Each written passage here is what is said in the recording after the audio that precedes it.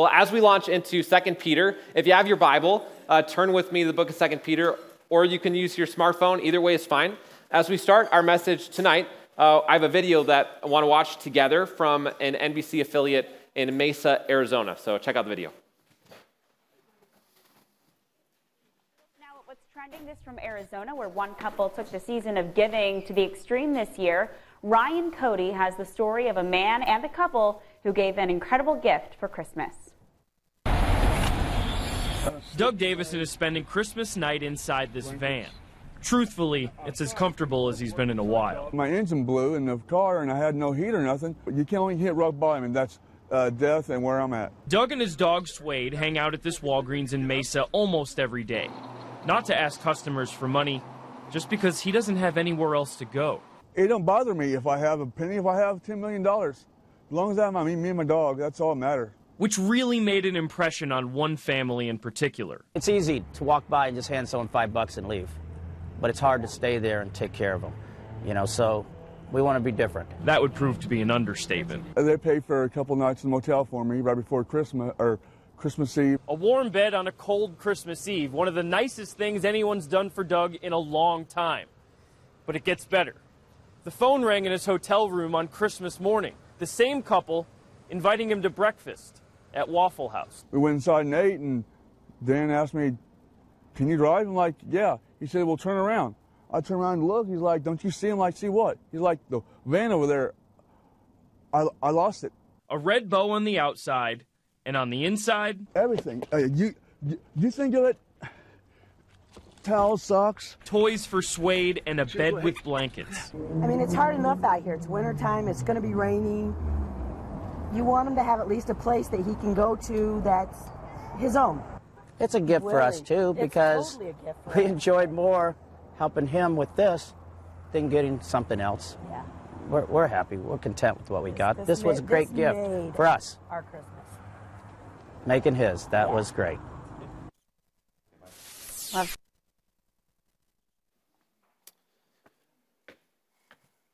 Imagine for a moment what it would be like to be a man like Doug. Imagine not having a place to call home. Imagine not having that favorite pillow to lay your head on every night.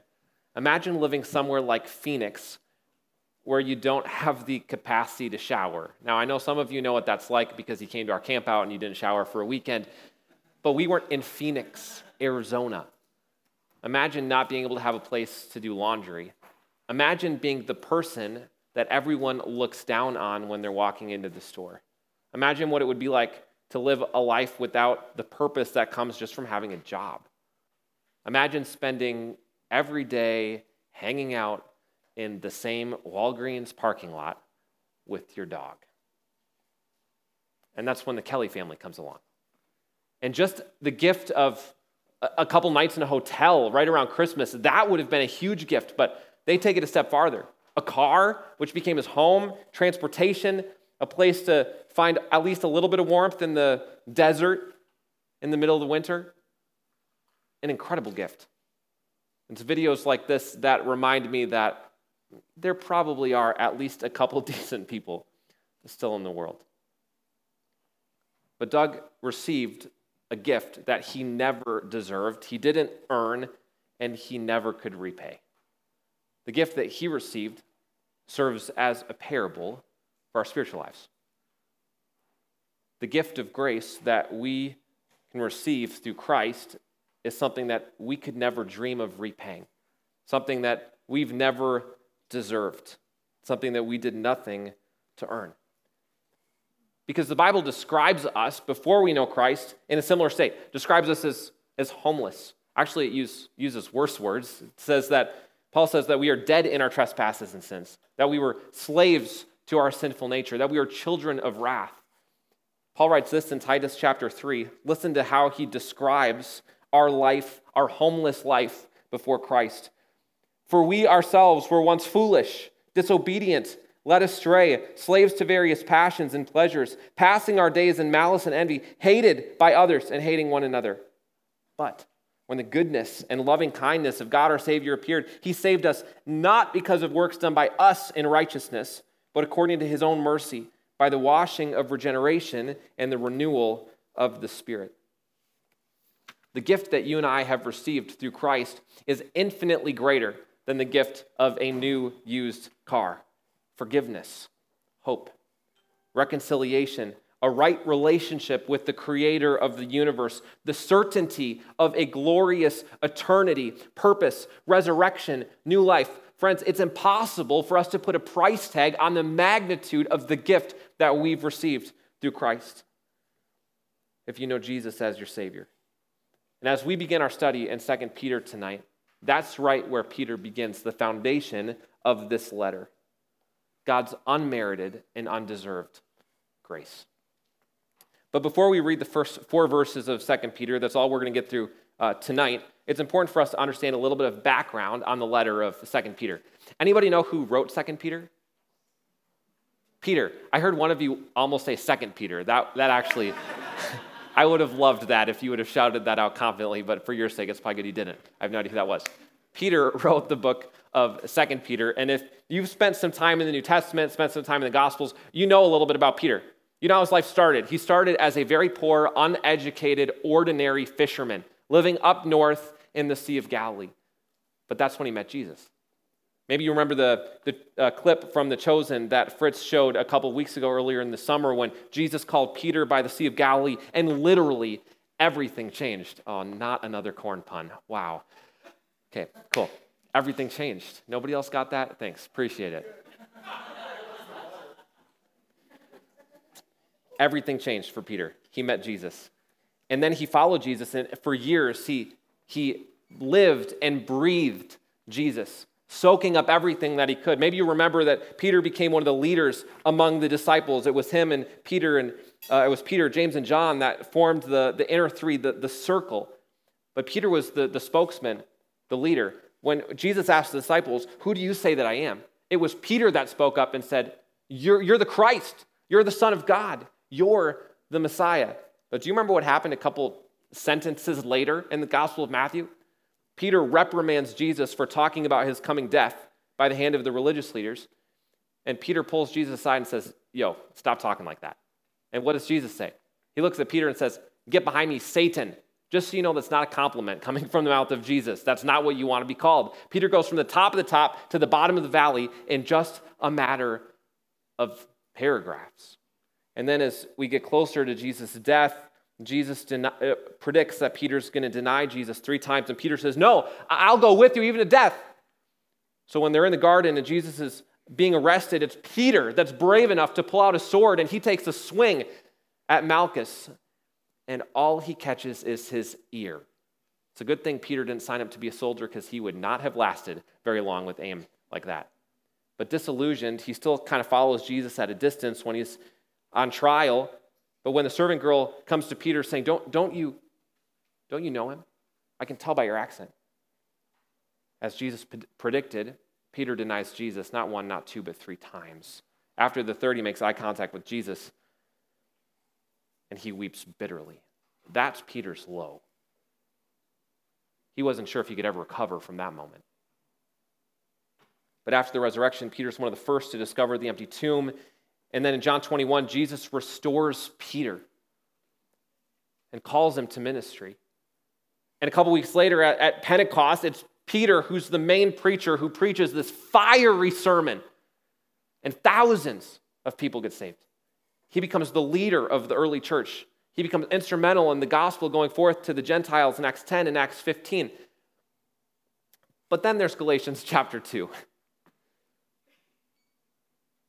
Paul publicly reprimands Peter for acting like a spiritual hypocrite around the Jewish leaders. Peter's life kind of looked like 1, 2, 3 steps forward and 1 step back. It's a roller coaster. Sound familiar? But God used Peter to write Scripture. 1 Peter, 2 Peter. He also had likely an instrumental hand in the writing of Mark. But 2 Peter was written towards the end of Peter's life, probably around 65 AD. Backdrop is important. In that time, the persecution of followers of Jesus was at its worst. Nero was the emperor. That was the guy who dipped Christians in tar, set them in his garden, and lit them on fire as lamps. Peter was imprisoned in Rome in AD 65 when he wrote 2 Peter. He died by AD 68. This was the last letter he wrote, the backdrop of Nero's persecution. Who's the recipient? Who received 2 Peter? Well, if you look at the first verse, it doesn't say, does it? Usually, a letter begins with the recipient. But if you were a good detective and you spent time over the next 5 minutes reading the rest of 2 Peter, you'd find a verse at the beginning, I think it's the beginning of chapter 3, that says this: "This is now the second letter that I'm writing to you." Interesting. He alludes to a first letter. If this is 2 Peter, what do you think the first letter is? 1 Peter. Yeah, nice job. That was really confident. The first letter Peter wrote would have been 1 Peter. And if you go to 1 Peter 1, verse 1, Peter identifies his audience. It's the churches in Asia Minor, which are largely Gentile, non-Jewish. So we can assume that Peter's writing to the same audience, a collection of churches in Asia Minor, a largely Gentile audience. So then why does Peter write this letter? Well, we get a lot of clues from the content of 2 Peter. There were these false teachers that arose from within the churches in Asia Minor. At first, they looked like strong, legit Christians, but then they started opening their mouths and teaching. And it was clear that they were not legit followers of Christ. They were wolves in sheep clothing. They were trying to lead the people astray.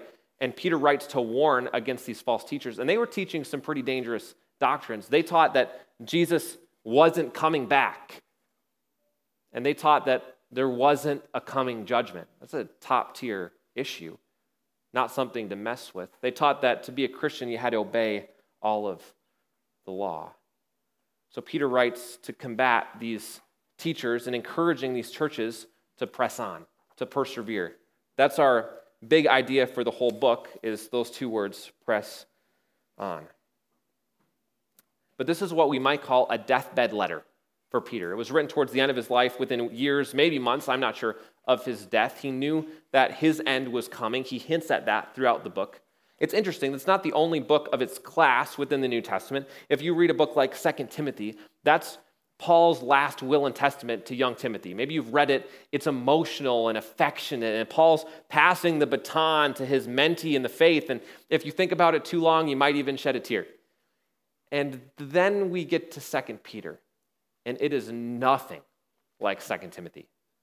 Peter is bombastic. It's this hellfire and brimstone sort of preaching. It's courageous and over the top. But would we expect anything else from a guy like Peter after hearing the narrative of his life? Probably not. But this is not an easy book for us to understand. 2 Peter is academically challenging. We're going to dive into Greek and sentence structure just so we can understand what's going on. So on Monday nights, every time you walk in the door, if you have glasses, you're just going to have to go like this. Just put those nerd glasses on, slide them up your nose, and you'll be set. But even before you walk in the door on Monday nights during the study, here's another thing that would help. On Sundays, we post the text that we're going through on Instagram and on Facebook. It'd be really a wise idea to read through that ahead of time. To come in on Monday nights already knowing what we're going to talk about, already having read the text, so that you can begin thinking about it, chewing on it. It's going to make our time on Monday nights a lot more profitable. I encourage you to do that. So not only is 2 Peter hard for us to understand academically, it's also hard for us to understand, to apply to our life. There's a lot of hard sayings in 2 Peter. It is not an easy book to put into practice. Peter raises the bar. So I hope that you're up for a challenge, both academically and spiritually, as we spend some time in 2 Peter. Let's read the first 4 verses together. Simon Peter, a servant and apostle of Jesus Christ, to those who've obtained a faith of equal standing with ours by the righteousness of our God and Savior Jesus Christ. May grace and peace be multiplied to you in the knowledge of God and of Jesus our Lord. Why don't we go ahead and pause there and just talk about a couple of the concepts in the verse. He says in that second line, to those who've obtained a faith of equal standing with ours. Have obtained is an interesting word in the Greek. It's the Greek word lakchano, and it has this concept of receiving a gift that just falls into your lap. Not earning it, not deserving it, plop, it's just there. That's Doug in the video we just watched. That's the Greek word that we have for have obtained. You don't earn it, you don't deserve it, the gift just appears. But what does Peter say is the gift that we've obtained? What does it say? You've obtained a faith. The gift we've obtained is even better than a car, right? It's the gift of faith. It's a word, it's maybe the most important word for us to understand in the whole New Testament. Hebrews 11:1 says, faith is the assurance of things hoped for and the certainty or the conviction of things unseen. Maybe a synonym of the word faith is trust. And we throw those words around a lot in our culture today, don't we? Our world uses the word faith or trust in very broad ways. Belief. The kind of faith the Bible's talking about is not the, I believe in God, or the often used phrase, in God we trust. No, the faith that the Bible talks about is simple and specific. Believing that when Jesus died on the cross, he paid the penalty for our sin. Believing that when he rose from the dead on the third day, he was our substitute. Each of us must have faith in Christ. Not faith about Christ, not faith in what Jesus taught. No, this is a specific faith, believing that when Jesus died, when he rose, that he paid the price of our sin on the cross. But Peter takes it a step farther, doesn't he? He says that faith in Christ is a gift. Did you catch that? The ability to believe in Jesus by faith is a gift from God that's fallen into our lap by absolutely nothing that we've done. And Peter says that this faith is of equal standing with ours. It's a term that means civic equality. It's used in government sort of circles, judicial circles. Here's what Peter's saying in layman's term. Some people think that, there's a common faith and then Peter and the apostles have a special faith. Some people think that Peter's flying in first class because he's an apostle, and then the rest of us ordinary people and young adults, we're flying frontier next to the lavatory. But that's not at all what he's saying. He's saying that those he's writing this letter to, and those of us here tonight who know Jesus as our Savior, our faith, the gift that we've given from God, is of equal standing as his. There's not two classes of faith or classes of Christians. But how have we obtained this gift? Well, he says, by the righteousness of our God and Savior, Jesus Christ. Jesus lived a perfect life. He was perfectly righteous in thought and attitude and action, living the life that we needed to live, but never could have dreamt of living. And we receive this gift of faith because of the righteousness of Jesus on our behalf. This gift of faith that we receive, it's not based on anything that we've done. God didn't look into the future and foresee those who would follow him and then retroactively give them the gift of faith. That would make salvation contingent on us. God didn't choose those who are already living with the highest level of holiness and then decide to choose them. No, Jesus lived a flawlessly righteous life, the life we needed to live, but never could have dreamt of living, and then went to the cross in our place. I hope that we understand how foundational this is. God calls us based on his purpose, not based on our righteousness or anything that we've done. And if we know Christ, our faith is of equal standing before God. There's not a special class of Christians. As many have said, the ground is level at the foot of the cross. Look at verse 3. That's Jesus' divine power has granted to us all things that pertain to life and godliness through the knowledge of him who called us to his own glory and excellence. In the Greek, you heard me emphasize it in English. The word all things is the Greek word panta. It's actually in a place of prominence in the sentence. Right after an introductory word that we don't even translate, the next word is panta. In other words, it's the most important word in the sentence. God has given us everything that we need to live a life of godliness. Those two words, life and godliness, come together to form one idea. It could be translated a godly life. And he has granted is the same concept as have obtained in the previous verse. This idea of a gift that's fallen into our lap by no fault of our own. God has given us everything that we need to live a godly life. From the moment of conversion, when we become a Christian, to the moment that God calls a Christian home to glory, we have everything that we need to follow him with faithfulness. And this comes through the knowledge of him who called us to his own glory and excellence. Knowledge. It's another one of God's precious gifts to us, because when we become a Christian at the moment of conversion, he removes the blinders from our eyes. We can see everything in a new way. We understand our sin. We understand our Savior. Yes, we still have a lot of learning to do, but the veil has been lifted. And this is not a knowledge that we can somehow conjure up on our own by study and academic research. It's why some scholars can spend decades studying the New Testament, but reject all of it. This knowledge, this removing the veil from our eyes, is a gift from God. Look at the last line of verse 3, of him who called us to, I think it should be translated by, who called us by his own glory and excellence. That word calling is confusing, but we're going to focus in on that word for just a couple of minutes. Tonight we need to consider our calling. That's our first principle tonight. Consider your calling. What does that word mean? When we use the word calling, does that mean that Jesus is going to grab his iPhone and give us a call? No, I don't think so. We often use the word calling to talk about the moment of conversion, the moment when we believe and trust in Jesus as our Savior. And that call from Jesus, it's not something that we can resist. When Jesus calls, we won't say no. Jesus' call on our life, it's also effective. There's not this class of people who Jesus has called that aren't saved. Everyone who's called believes. Jesus' call is also unconditional. It's not based on anything that we've done. He doesn't base his call on those who will choose him someday. God makes the first move. We don't choose God first. He chooses us, and we respond with faith and with repentance. But I can only imagine that when Peter wrote about Jesus' call in his life, what do you think he thought of? I think he thought back to Luke chapter 5, when Jesus called Peter by the Sea of Galilee.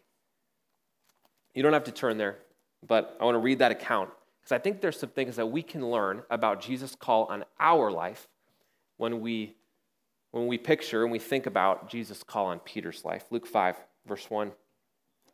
On one occasion, while the crowd was pressing in on him to hear the word, he was standing by the lake of Gennesaret, which is the Sea of Galilee. They were just in a different region, different name.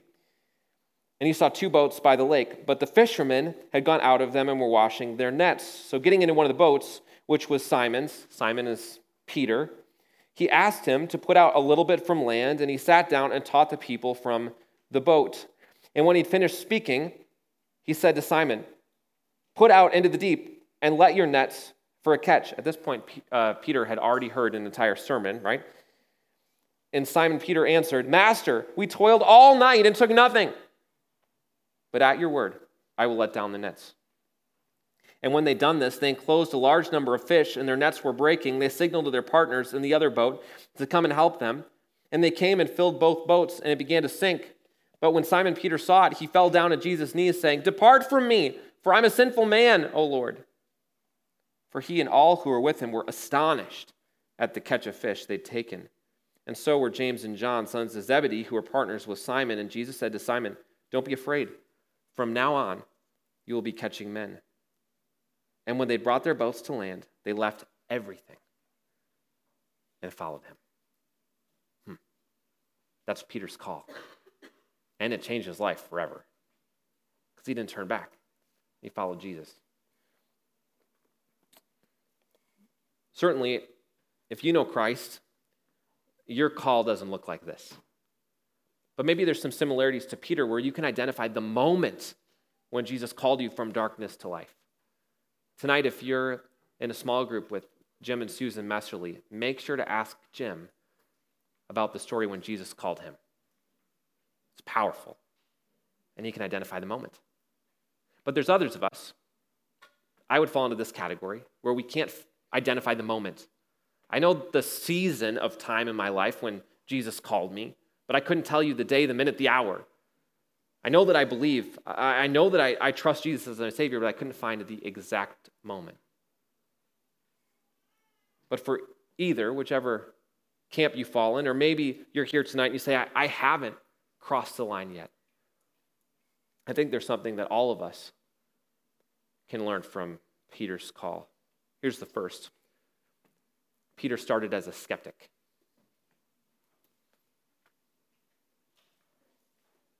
You can put that first one up if you'd like. Peter started as a skeptic.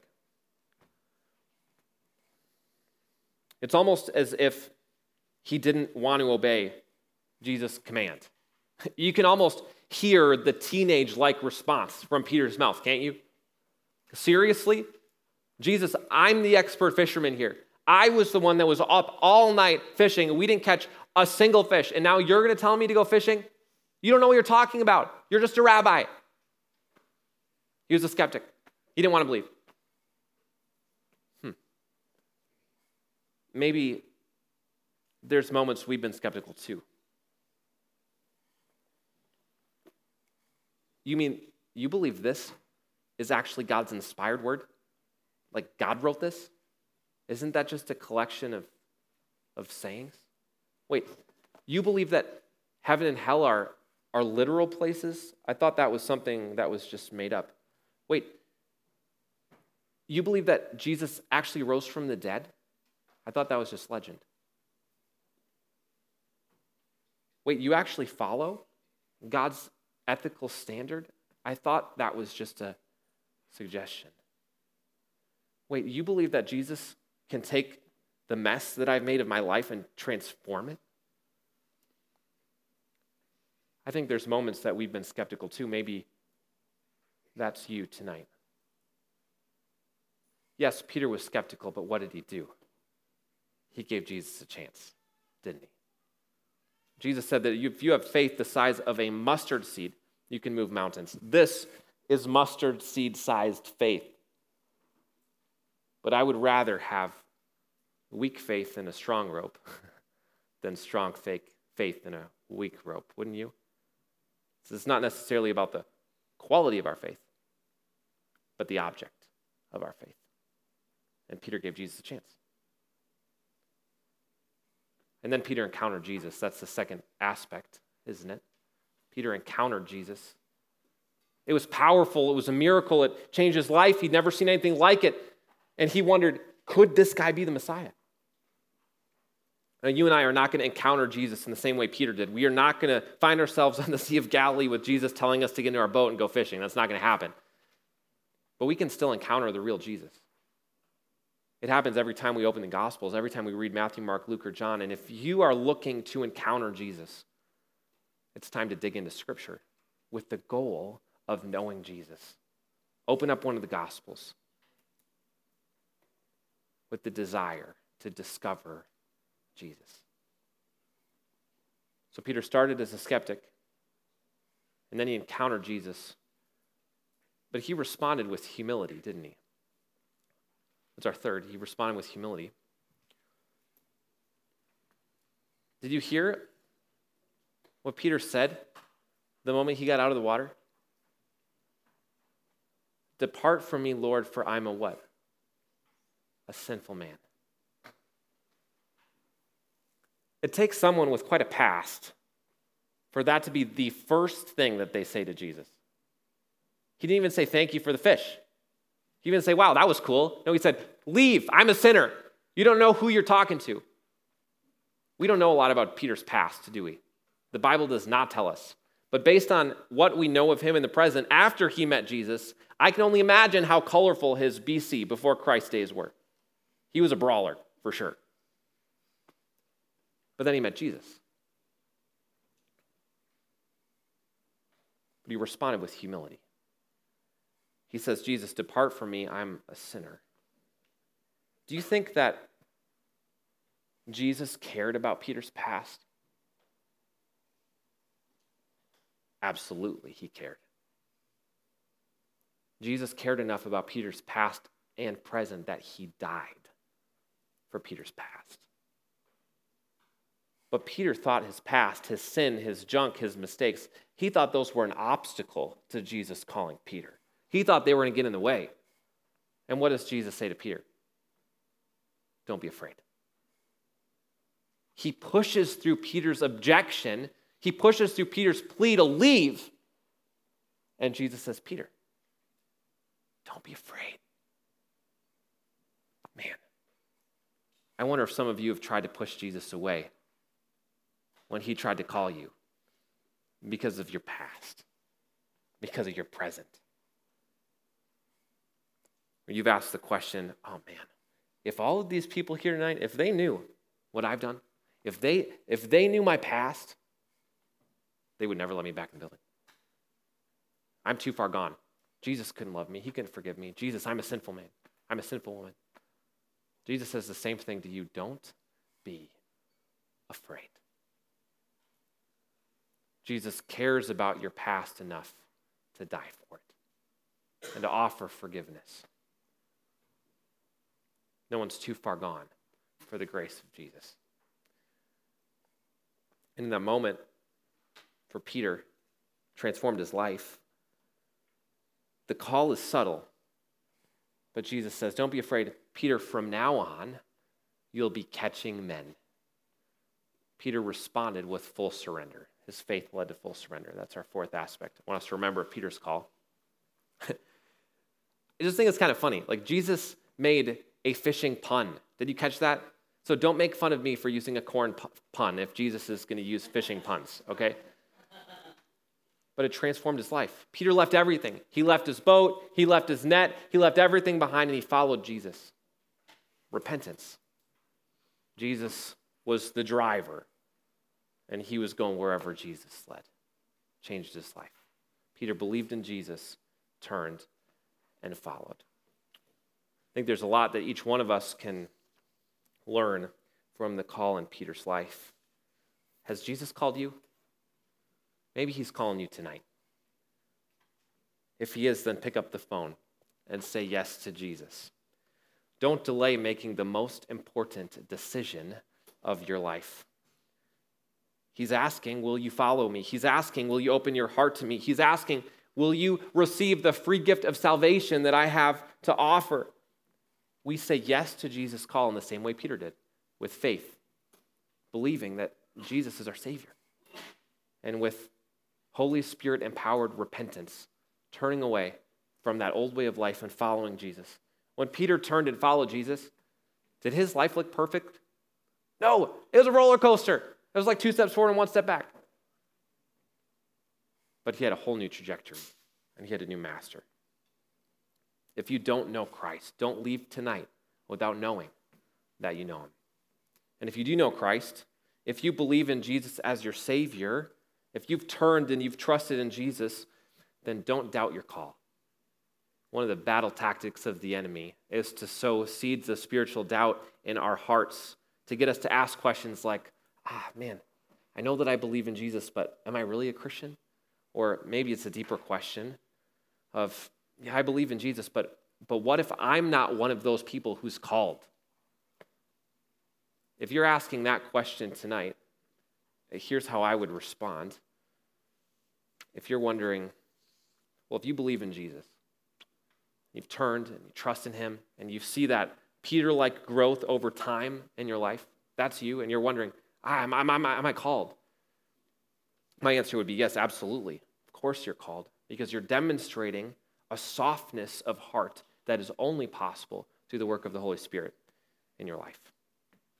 And if you know Christ, then we can take comfort in Peter's main thought in verse 3. He said, we have everything that we need for a life of godliness and holiness. Just consider the power of that statement. We're not looking for some hidden knowledge or a secret book. We're not waiting for some special gift. Jesus isn't setting us up to fail. There's not this contingent of us and young adults that are going to fall off the cliff. No, that's not how it works. We've received everything that we need to know God and understand salvation. We have all the tools in our tool belt that we need to live a godly life. God's called us to something he'll equip us to fulfill. It's an incredible promise. And as Peter continues, not only does he look to the past, the grace that we have at the cross, but he also looks to the future. Look at verse 4, where Peter writes this. By which is his glory and excellence, he's granted to us his precious and very great promises, so that through them you may become partakers of the divine nature, having escaped the corruption that's in the world because of sinful desire. He doesn't want us to miss how great the promises are. Precious and very great. They're exceedingly great promises that he's given us in Christ. We know what a promise is. It's something that's assured, that's not yet fulfilled. It's a future guarantee. And I'm sure we can think of individuals in our life that have made us empty promises, whether that's a politician or a parent. But Jesus never makes empty promises. Every promise he's made has already been fulfilled or will be fulfilled in the future. So then what promise is Peter talking about? Well, it's a thread that he weaves throughout the book, and he comes back to it in chapter 3. It says this in verse 13. But according to his promise, we are waiting a new heavens and new earth where righteousness dwells. For Peter, the idea of promise is tied up in the second coming. Jesus' glorious return, coming to judge the wicked and rescue the righteous. The promise that those who know Christ will live forever in the new heavens and the new earth. It's important for us to ponder his promises, and that's our final principle tonight. Ponder his promises. It's no secret that living in our world is not always easy. Pressing on is hard. We live in a sinful and a broken world. Pondering his promise is a way for us to keep the perspective that God desires of us. And in the last part of verse 4, he uncovers a couple other aspects of his promise. He says that we'll become partakers of the divine nature. It's an interesting phrase. Does that mean that we're also going to become God-like in some like Greek mythological sort of way? No, that's not what Peter's saying. He's saying that we're going to have a divine connection. That's already started, hasn't it? That if you know Christ as your Savior, the moment you became a Christian, the Holy Spirit, the third person of the Trinity, came and dwelled, tabernacled in your heart. We already have a divine connection. But it's a connection that's not fully realized yet, because the day is coming in eternity when we'll be able to behold all of God's glory and live, when the presence of God will be our literal light. We're not going to need a flashlight. We're not going to need the sun, because the glory of God will be our light. When we'll receive a new glorified body that'll resemble Jesus' glorified body, and we'll be in the presence of Christ forever, then we will have a divine connection. Yes, it started today through the indwelt Holy Spirit, but it's not fully realized yet. But look at the last part of verse 4. Having escaped the corruption that's in the world because of sinful desire. I don't know about you, but I'm really looking forward to that. Escaping the corruption of the world, because the corruption of the world is not just out there, it's in here, isn't it? When was the last time you thought, did I really just have that thought again? Did I really just feel that pull towards that same sin again? Are you kidding me? I thought it was better than this. I'm excited for the day when that pull is not going to be there anymore, when we're not going to have to fight that temptation anymore. And has that promise already begun? Yeah. We're beginning to look more and more like Jesus as we grow. But when we get to heaven, what a day that will be, when we're not fighting that spiritual battle anymore, and we're not confronted with the brokenness of sin every day. I love this passage, because as you look through this, look at all of the things that God does. He gives faith as a gift through the righteousness of Christ, who died in our place and rose in our place. His divine power has given us everything we need to live a holy life. He's called us by his glory and excellence. He gave us precious and very great promises. Those are all things that God does. What do you and I do in this passage? Nothing. Nothing. If anyone leaves here tonight and thinks that somehow we can earn a right relationship with God because of what we do, because of good behavior, because of Bible reading, because of confirmation, because of getting baptized, because of going to church, because of just being a good person. If anyone thinks that we can earn a right relationship with God because of our resume, I have failed. In terms of our salvation, the only thing that you and I bring to the table is the sin that made it necessary. We respond to God's grace with faith. Let me pray. Father, what a powerful foundation that you've provided for us in 2 Peter. It's always good to think about your grace in our life. That should always lead us to this feeling of humility. Why us? Why us? Maybe some here tonight feel like Peter saying, Jesus, I'm not good enough.